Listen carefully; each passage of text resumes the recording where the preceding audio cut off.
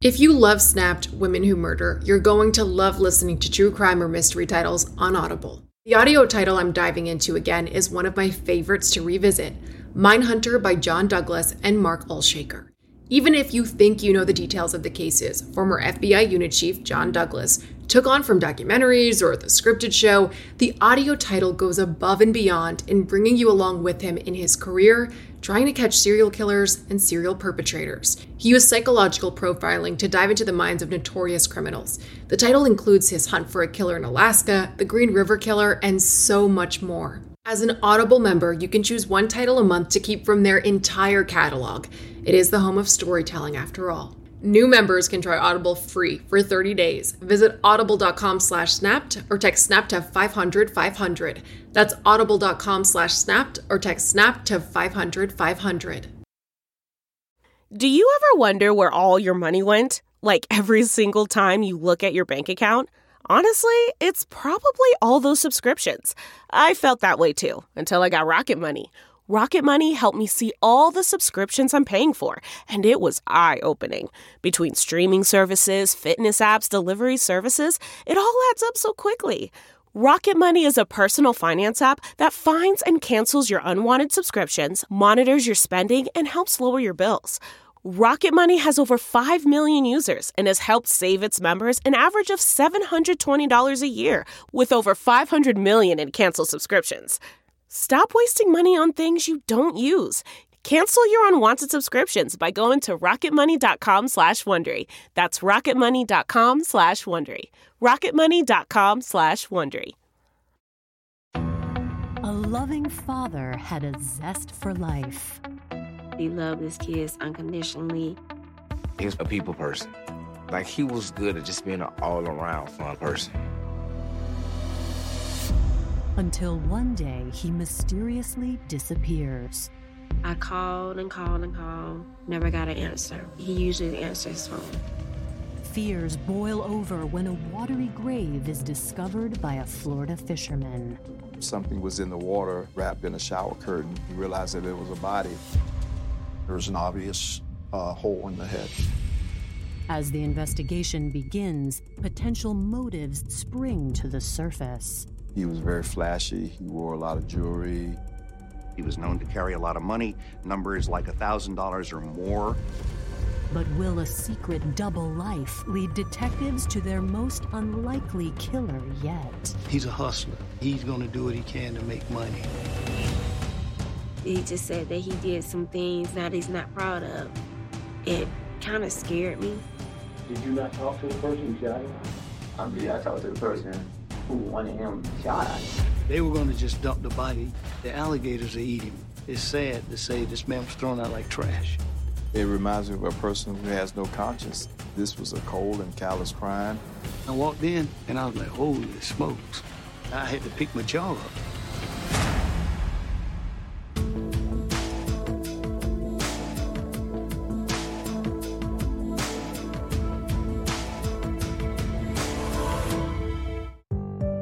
February 28th, 2001, Yulee, Florida. Just north of Jacksonville, Lofton Creek flows towards the Atlantic Ocean near State Highway A1A. The general area of Yulee would be classified as rural. That specific area of A1A is sparsely populated. Around lunchtime, 72-year-old James Gillis heads back to the dock after a morning of bass fishing. As he pulls up, he notices what looks like a shower curtain in the water. There's a lot of activity down there, be it fishing from the dock or launching boats. And with a relatively populated RV park, so different items could wind up in the creek pretty easily. But when James steers over to determine what exactly is in the water, he discovers that his quiet day of fishing is over.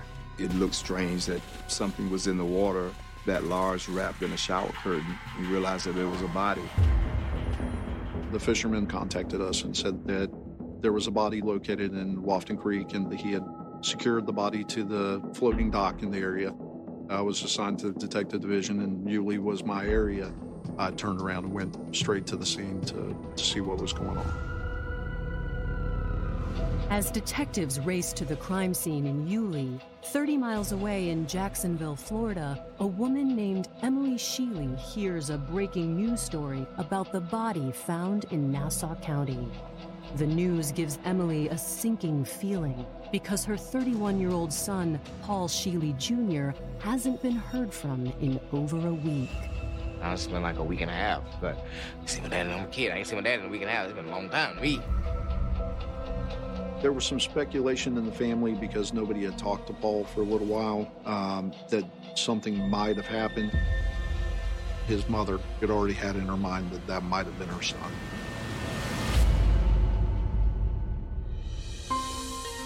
Paul Sheely Jr. was born on July 17, 1969, in Jacksonville, Florida.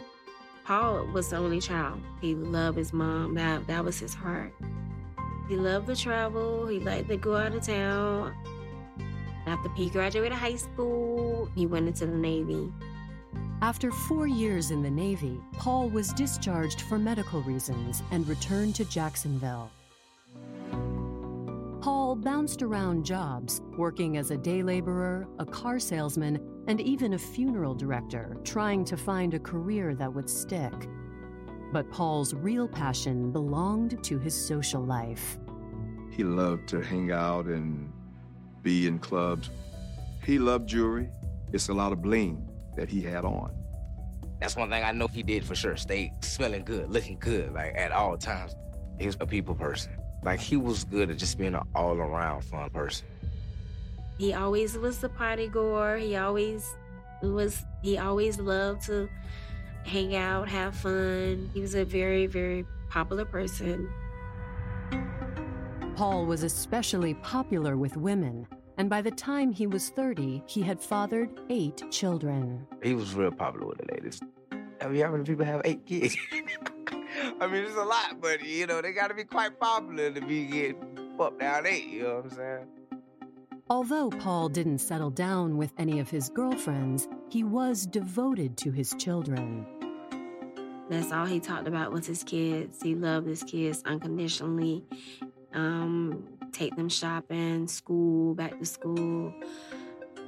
They was his pride and joy. He even had all of his kids tattooed on him. I got every pair of Jordans that came out. The day they came out, he had them, I had them, and any of his other kids that was around had them. He was a great dad. Sometimes maybe he didn't show up when I wanted him to, but he always came through. While dropping off one of his kids at a Jacksonville daycare in 1998, Paul became enamored by one of the daycare workers, 26-year-old single mother Olicia Lee. Olicia, who went by Lisa, was born in Jacksonville, Florida on March 6, 1972. She had 3 kids, 2 sons and a daughter. If I was there and her kids, I'd adopted her kids. For Lisa, her church and her kids were the most important things in life. She was this nice, mild and mellow person. She was really quiet and she was pretty nice. Paul took care of Lisa and treated her children like his own. He was just always good. Taking care of other people, making sure other people was good. Like, that was what he did. In the summer of 1998, Paul and Lisa moved in together. He was all that she ever wanted in a man, and obviously he felt the same way about her. But in February of 2001, life takes a disturbing turn when Paul seems to vanish into thin air. His mom called his phone. I called and called and called. We never got an answer. It wasn't coming because he usually answers his phone. Fears deepen on February 28, 2001, when the body of an African-American man is found floating in a tidal creek. Investigators from the Nassau County Sheriff's Department first consider the possibility of an accidental drowning. Fishermen, swimmers are known to die, known to fall overboard, known to get caught in a riptide. It does happen. But as Detective Gregory Foster peers down into the murky waters, the victim's injuries suggest something far more nefarious. I had walked down the boat dock to see the body. I remember that there was actually a fish that came swimming away from his head area, at which time I looked down and there was an obvious hole in the head. He had a single gunshot wound to the head. Coming up, the search for clues brings theories to the surface. The initial thought is maybe he was robbed and murdered. And a family braces for devastating news. Things like, Miss Shirley, you might want to take a seat. You prepare yourself because it is one of the hardest things you do.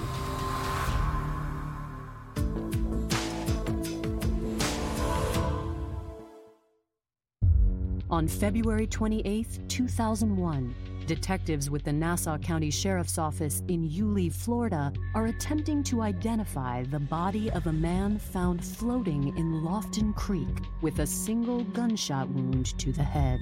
It looked relatively fresh. It did not appear that there was any decomposition at that point. Being a rural county that is bordered to a larger metropolitan area, the first thing that comes into your mind is a potential dump job. There is gang activity up there in certain parts of the northwest side. And it's an area of Jacksonville that's known for murders.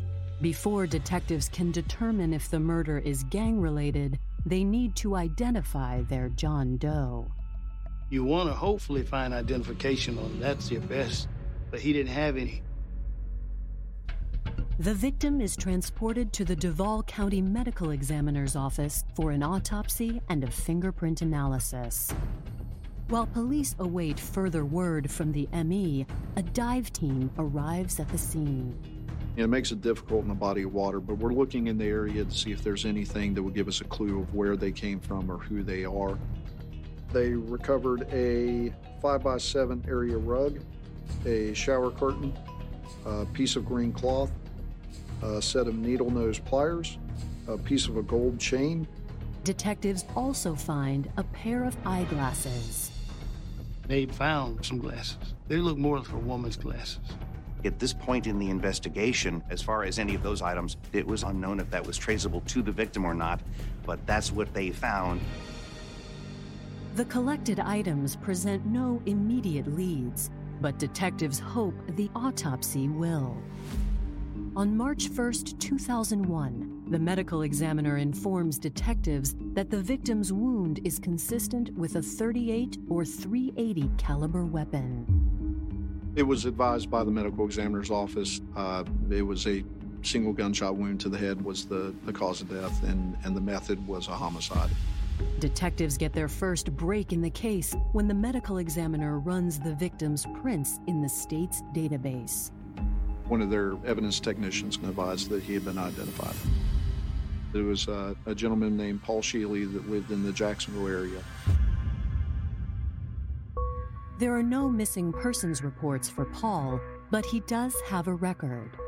Misdemeanors, basically driving while license suspended and things of that nature, but nothing violent, nothing that actually stood out. From there, the next step would be going out to the next of kin. You prepare yourself because it is one of the hardest things you do. On the afternoon of March 1st, detectives arrive at the home of Paul's mother, Emily Shealy. It's like, Miss Shirley, you might want to take a seat. And when they said that, she just lost it. Like, she already knew. Like, she was just, oh, my baby. She hit the floor. It's like, my baby, go. Oh. She wasn't able to give us any information at all. She was extremely emotional. As Paul's mother struggles to collect herself, detectives turn to the only other adult at home, Paul's half-brother, Cassius Wilcox. Cassius tells police that after not hearing from his brother for more than a week, this has been the news the family was dreading. We asked, is there anybody that you would think would have done this? We asked about any kind of involvement in the drug trade or use of drugs. He was very clear that his brother was not one to go out and hurt people. He wasn't a drug dealer. Everybody who I know that knows my dad, they speak very, very highly of him. Like, he was very, very respected. He was very caring, very giving. Cassius does admit that Paul had a reputation for being a little flashy.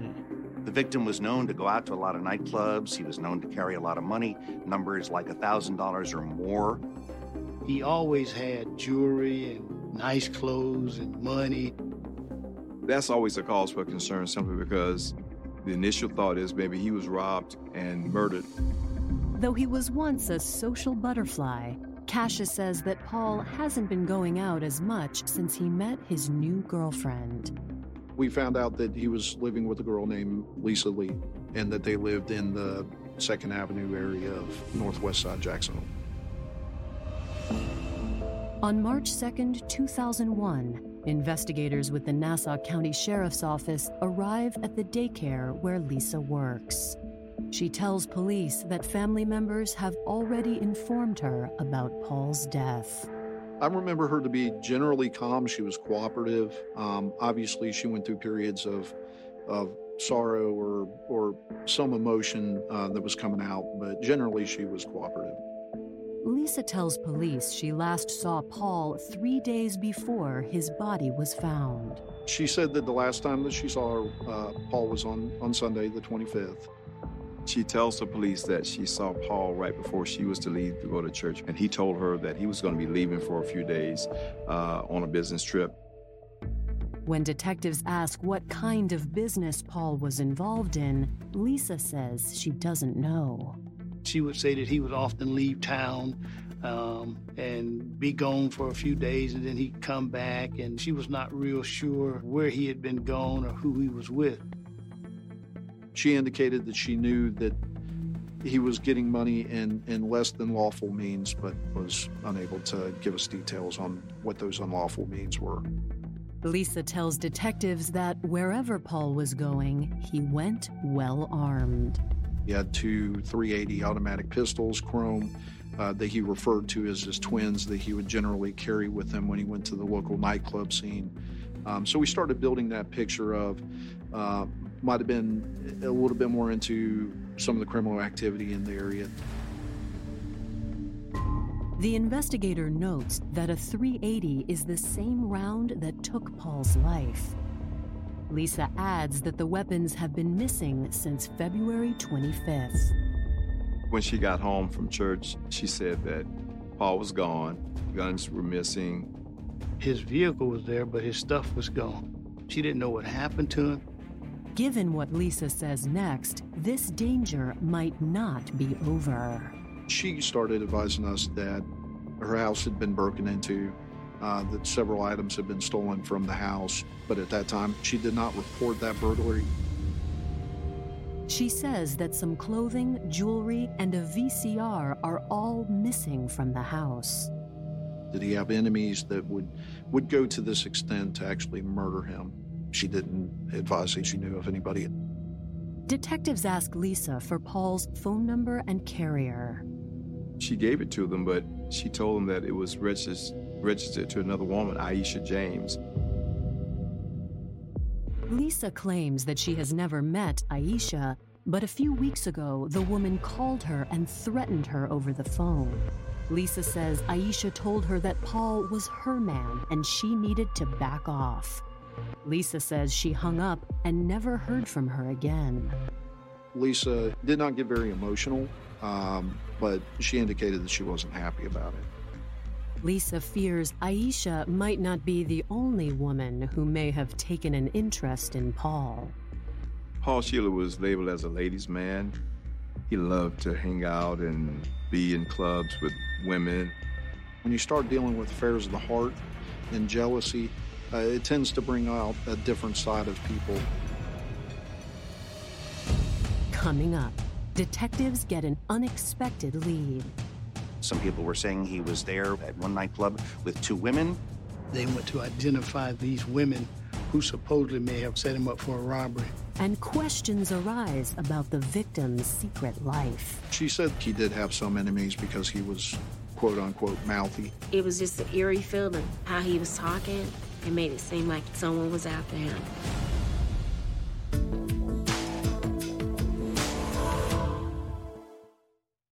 As a Snap listener, you know the world can be a dangerous and unpredictable place. With every case I learn about, I'm reminded how much I want to prioritize my vigilance and preparation. That's why I use and recommend Simply Safe Home Security. My cameras have alerted me about trespassers and even given me a sense of security knowing my home is safe even when I'm not there. Simply Safe offers protection for the whole house with advanced sensors that not only detect break-ins, but fires, floods, and other threats to your home and getting you the help you need for each scenario. The indoor security cameras offer privacy shutters to ensure physical privacy when you want it. Plus, you can try Simply Safe for 60 days risk-free. If you don't love it, return your system for a full refund. Simply Safe has given me and many of my listeners real peace of mind. I want you to have it too. Get 20% off any new Simply Safe system when you sign up for Fast Protect monitoring. Just visit simplysafe.com/snapped. That's simplysafe.com/snapped. There's no safe like Simply Safe. If you struggle to get in shape and lose weight, I'm about to change your life. I'm Carl, the CEO of Body, and I don't like working out and eating healthy either. So here's how I get myself to do it. I make myself own the morning. And by the morning, I mean the first hour or so of every day. It's not family time. It's not for scrolling social media. It's for my results and for my health. And man, does it work. Every day, I get out of bed, drink a health shake, and then I go crush a workout on the Body app and just follow along day by day. Before most people are even out of bed, I'm done for the day. So here's my special introductory offer to you. If you go to body.com to sign up, the next 5,000 new subscribers will get 72% off a full year of access to over 120 programs. Yeah, that's only 33 cents a day to start now and see how fast the pounds come off. And if they don't, you can get your money back, no questions asked. Just go to body.com to save 72% and get life-changing results. That's BODI.com. After interviewing Paul Sheely's girlfriend, Olicia Lee, investigators in Florida believe their murder victim may have been romantically involved with a second woman named Aisha James. On March 5, 2001, detectives locate 20-year-old Aisha at the Jacksonville area clothing store where she's employed and bring her to the station for an interview. I was pregnant. I was 7 months pregnant with my son, by Paul. Aisha tells detectives she was devastated by news of Paul's death. I almost fainted. That news, it hit me like a ton of bricks. It was a lot of emotion. Even to this day, it's still a lot of emotion. Aisha says she and Paul have been dating for nearly a year, and that it all began when Paul walked into her store one day. I liked his personality, and I liked that his style. He had a real eye for clothes. As we started talking, he was like, "You're nice looking." From that moment we met, we was together every other day, and mostly on the weekends. We've had a good relationship. We asked her when the last time she had seen Paul Sheely, and she advised on the same Sunday, the 25th. In the morning that Miss Lee had told us that she had seen him. Aisha says that just before he left that morning, the normally light-hearted Paul suddenly turned serious. It was a deep conversation about life, and he just said that he did some things that he's not proud of, and it kind of scared me when he said that. It was just an eerie feeling. How he was talking, it made it seem like someone was after him.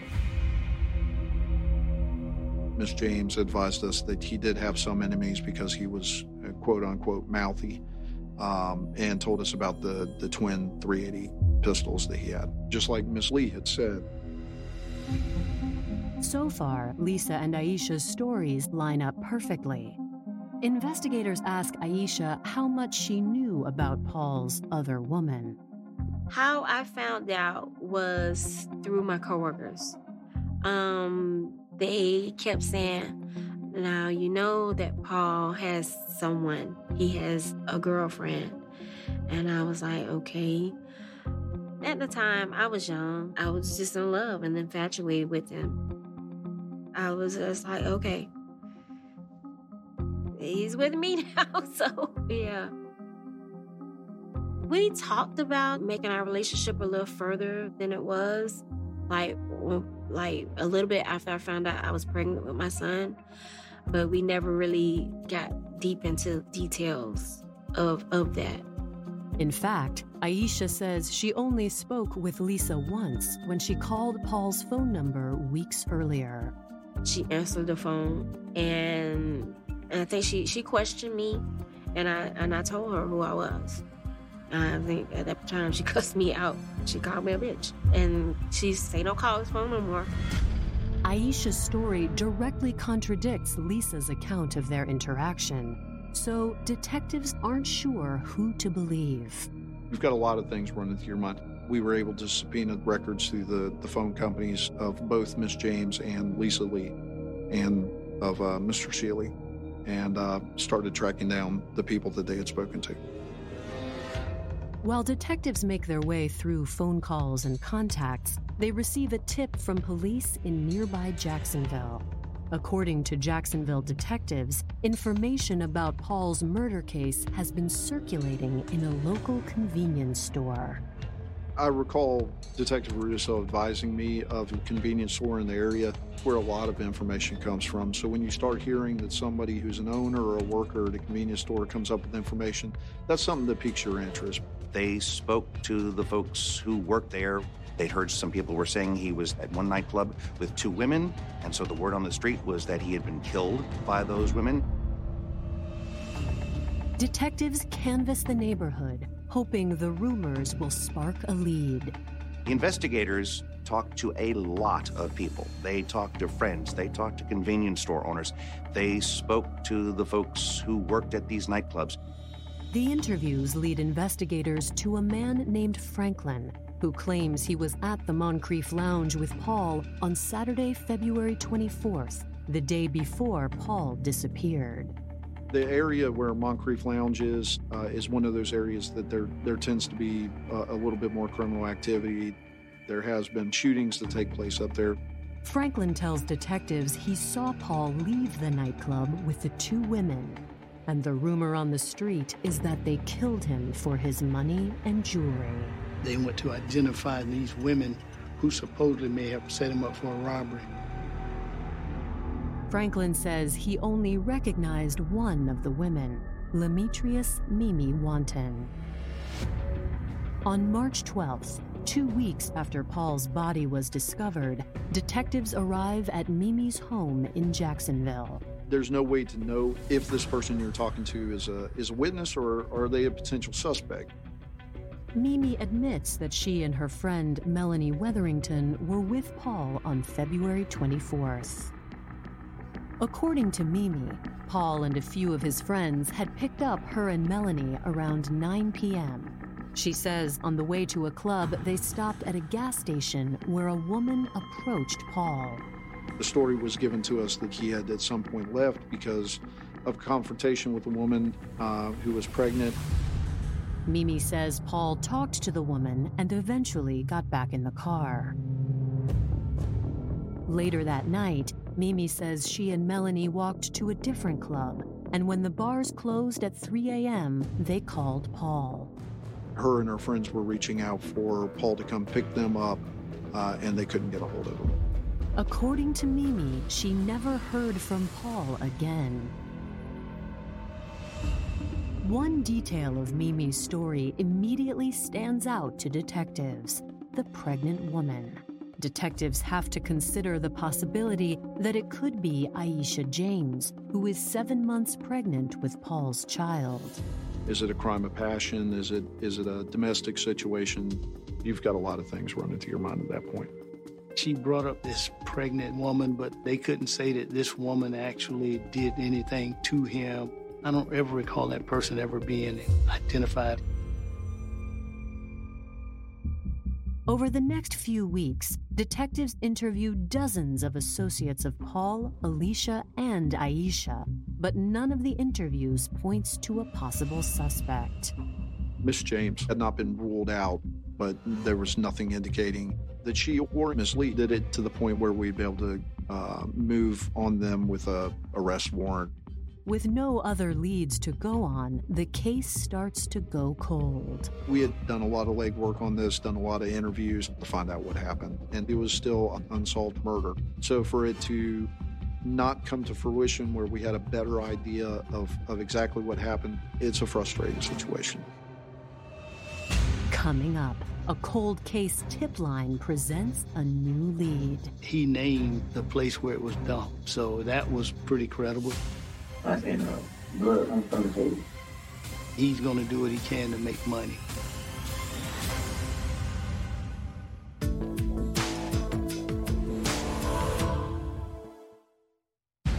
In November 2001, 9 months after his body was found in a North Florida waterway, Paul Sheely Jr.'s murder remains unsolved. To try and drum up new leads, Paul's picture runs in the Victim's Advocate, a cold case newspaper. It's a reoccurring newsletter, and some of the same articles appear on and on again, particularly when there are missing persons. The hopes were that someone would see this case, have information concerning the case, and then contact the authorities, and that's exactly how this happened. On November 13th, 2001, a man calls the tip line after seeing Paul's name and picture in the Victim's Advocate. Then the man came forward to law enforcement authorities to give them information on individuals who may have been involved in this particular murder.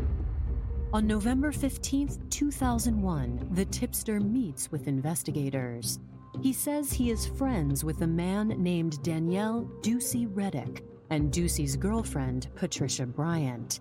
He says that one night he and Ducey were talking about Paul's disappearance. Ducey had told him about this murder, the murder of the victim. He gave him some information about moving the body. He talked about how he was paid. According to the tipster, Ducey and Patricia had been hired to dump Paul's body in Yulee Creek. He named the place where it was dumped. It was credible to the fact that the body appeared to be moved, and he was saying it was moved. I know he got some of the victim's clothing, some of his shoes. He got the victim's guns and some jewelry in exchange for getting rid of the victim's body. Who had paid Ducey and Patricia to get rid of Paul's body? The tipster wasn't sure. All he knew was that Paul had been killed in Jacksonville, not in Nassau County. This new information takes the case out of the Nassau County Sheriff's hands. We started contacting the Jacksonville Sheriff's Office more about the fact that this might be a murder that had taken place in their jurisdiction. Unlike quiet Nassau County, the Jacksonville Sheriff's Office has a backlog of homicide cases. We are plagued by violent crime as it stands right now, mainly homicides. The gangs have been allowed to fester, and now they're going after each other back and forth. We led the state in homicides per capita. It can be a violent place. After Paul Sheely's case is handed off to the Jacksonville Sheriff's Office, it quickly gets lost in the shuffle. As with many cases, the next case comes along, and the next case, and the next case. It's extremely frustrating for that to take place because it still shows up as a homicide on your books because you can't prove it happened somewhere else. So technically it was still a homicide that occurred in Nassau County, and we take that very seriously. We don't want unsolved homicides. It's not until February 2003, 2 years after Paul's body was found, that the Jacksonville Sheriff's Office has the manpower to tackle the investigation. In one of our case staffings, there was information brought to us involving this guy Reddick and his girlfriend. Now we have some individuals that we can focus on. Detectives run Ducey Reddick's name through a law enforcement database and discover that he is already incarcerated for attempted burglary. Investigators go to a prison interrogation room to talk with Ducey. He wanted to help himself, and he began to give information on the angle of if I know something, I'm not involved, but I might know something. Did you not talk to the person who shot Paul Sheehan? I talked to the person who wanted him shot. And that lesbian who, sir? Olicia Lee. It's not uncommon for incarcerated people to tell you stuff that's not true to put a better light on them. Let me ask you this. Anybody threaten you, make you say what you're saying? No, he just told me what you and ask questions. Anybody promise you anything, you make any promises in exchange for information? No. As the interrogation continues, Ducey lays out the events leading up to Paul's homicide. Apparently, Miss Lee was not happy with Mr. Shealy. Lisa had been fed up with Paul's actions, thinking that he was fooling around on her, and she had had her fill of all of that. According to Ducey, that's when Lisa asked him if he would take care of her problem. He's one of these guys he's a hustler. He's going to do what he can to make money. He asked me what I do. Do what? Was it hard to end up killing anybody? And what did you tell her? I told her, no. No what? That I wouldn't do it. Ducey tells police that he thought the issue was done. But on February 25th, Lisa called Patricia, her voice shaking. She said she sent him on his way. Meaning sent him home. Meaning what, sir? He killed him. Ducey came over to her house, to Patricia's house, and then they all went back over to the house. And Paul was in bed. But did you see a bullet wound anywhere? I seen blood from the face. She needs help in taking the body out, so they take Paul's body and wrapped him in a shower curtain. Ducey says that they eventually called two more people, Robert Williams and his girlfriend, Levita Mitchell, to help load Paul into the back of a truck. They were going to just dump the body. Robert's like, hey, if you take it out there to Nassau County, the alligators will eat him. It's sad to say this man was thrown out like trash.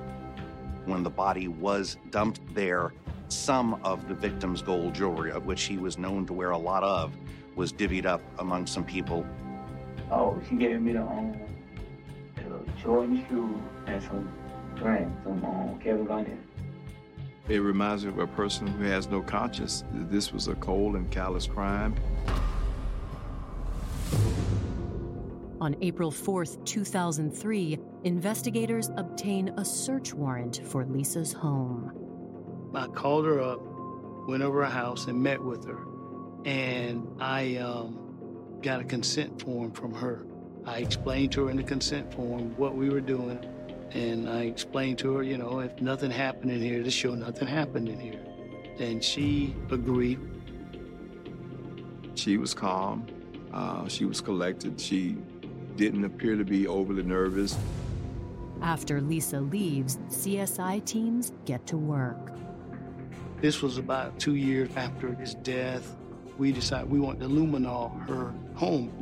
Though it seems like a long shot, after just a few minutes, the technicians get a positive hit in the master bedroom. When they told me they had some hits, I was happy because it's supportive of what we're hearing. It was blood. And it's not just a little blood.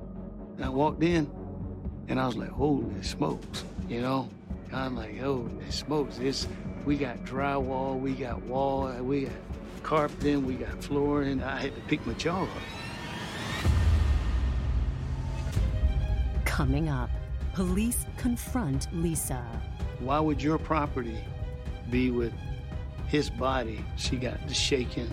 And the disturbing truth is revealed. His hands kept shaking and the trigger went. She exhibited that to me, that was evil in her, that she had no conscience of what she did.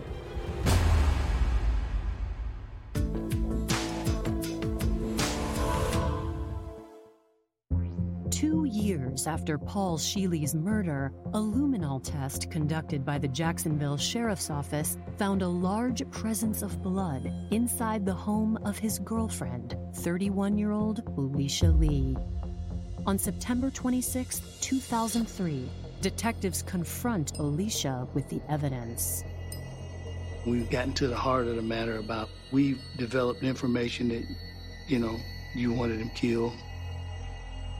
And it's like, no.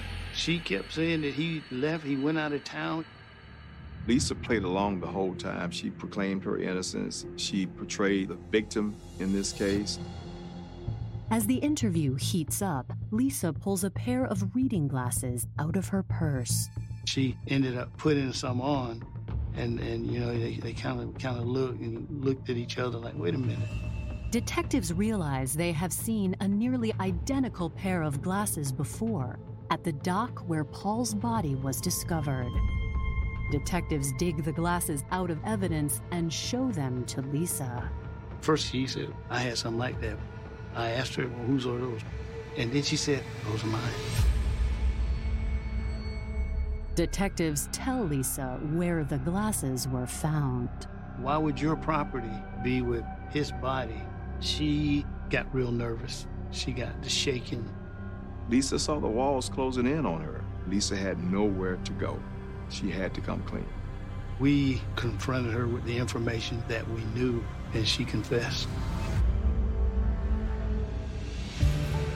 After her confession, detectives roll the camera to get her story on tape. Lisa tells police that she made the decision to get rid of Paul in early 2001 and reached out to her friend Patricia's boyfriend, Ducey Reddick. She paid him for the advice that he was giving on how to kill him. She was paying him for that. He said, if you carve out the inside of a potato, put it in a muzzle the sound. Lisa tells police that on Sunday, February 25th, Paul returned from the club just as she was getting her kids ready for church. She said that she was up, she was doing laundry, and he came walking in, and they said exchange words, and she figured that this would be the day. She was just fed up with Paul being a ladies' man. She'd had her fill of all of that. A person who has no criminal history whatsoever, they still have a breaking point. And she reached her breaking point that day. Yeah, went and got in the bed and lay down. And then I woke up to check on the kids and stuff. And taking care of them what they needed for us, something to drink and some more food and stuff. So when I went back there, he looked like he was asleep. And I went back up front and told them to stay up front. And then I went back and got the gun out the bathroom. Lisa says that she took one of Paul's twin revolvers and placed a potato on the end of it. While her children ate in the front room, Lisa stood over her boyfriend's sleeping body. Show me how you pointed the gun at his I was trying to use two hands because his hand was moving. And I was trying, and I was holding it in his hand, and I was trying to, hold everything. And his hand just kept shaking, and then the trigger went, and the potato exploded. It happened so fast. She put the gun away. She hid the gun in the closet. After you shot him,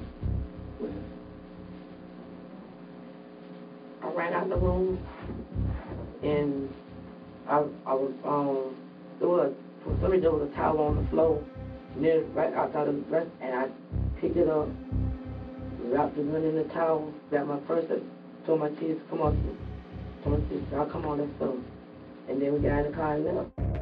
She took a gun and murdered with her children present in the same house, and then after that, go to church. She resumes her life as though nothing ever happened.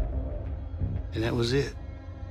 And I'm like, damn, it would have been easier to just let him go. But she didn't. Lisa says that she came home later that afternoon after dropping her kids off at her aunt's house.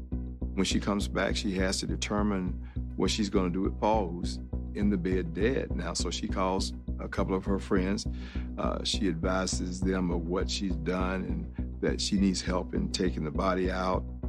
She told us what the other individuals' participation in this was that enabled us to arrest them. On October 23, 2003, police charge Olicia Lee with first-degree murder. They also arrest and charge all of her co-conspirators for their involvement in disposing of Paul's body. A child care worker decides to kill her boyfriend. After the cleanup, she goes back to taking care of somebody's children. She exhibited that to me, that was evil in her, that she had no conscience of what she did. I was really, really devastated. It was devastating, and I feel like it was a coward move. It was speculation that because me and him was involved, that she was jealous, and that's why that she snapped. She was just angry, an angry person. Each of Lisa's co-conspirators takes a plea deal and is sentenced to between 3 and 5 years in prison. After accepting a plea deal of her own, Lisa is sentenced to 30 years. How she only get 30? I don't even understand it. Like, she's crazy. That's crazy. I'll never have my dad again, ever. So, I mean, what justice is that? Crimes of passion tend to be some of your more violent crimes and crimes committed by people that generally wouldn't commit a crime. My dad just wanted to do right by his kids and, live his life. That's it. That's all he wanted to do. And I was taken from him, you know what I mean? Because of somebody else's jealousy. As of 2020, all of Lisa's co-conspirators have served their sentences and have been released. Olicia Lee has served nearly 20 years of her 30-year sentence. She will be 51 years old when she is released in 2033. For more information on Snapped, go to oxygen.com. Audible is the destination for thrilling audio entertainment. Allow your imagination to be piqued by stories that are brought to life through captivating sound design, eerie soundscapes, and dynamic performances. As an Audible member, you'll be able to keep your heart rate up month after month because you can choose one title a month to keep from the entire catalog, including the latest bestsellers and new releases. If you're in the mood for a shocking psychological thriller, check out None of This Is True by Lisa Jewell. Embrace brand new exclusive thrillers from best-selling authors who are guaranteed to keep you gripped. New members can try Audible free for 30 days. Visit audible.com/thrill or text thrill to 500-500. That's audible.com/thrill or text thrill to 500-500.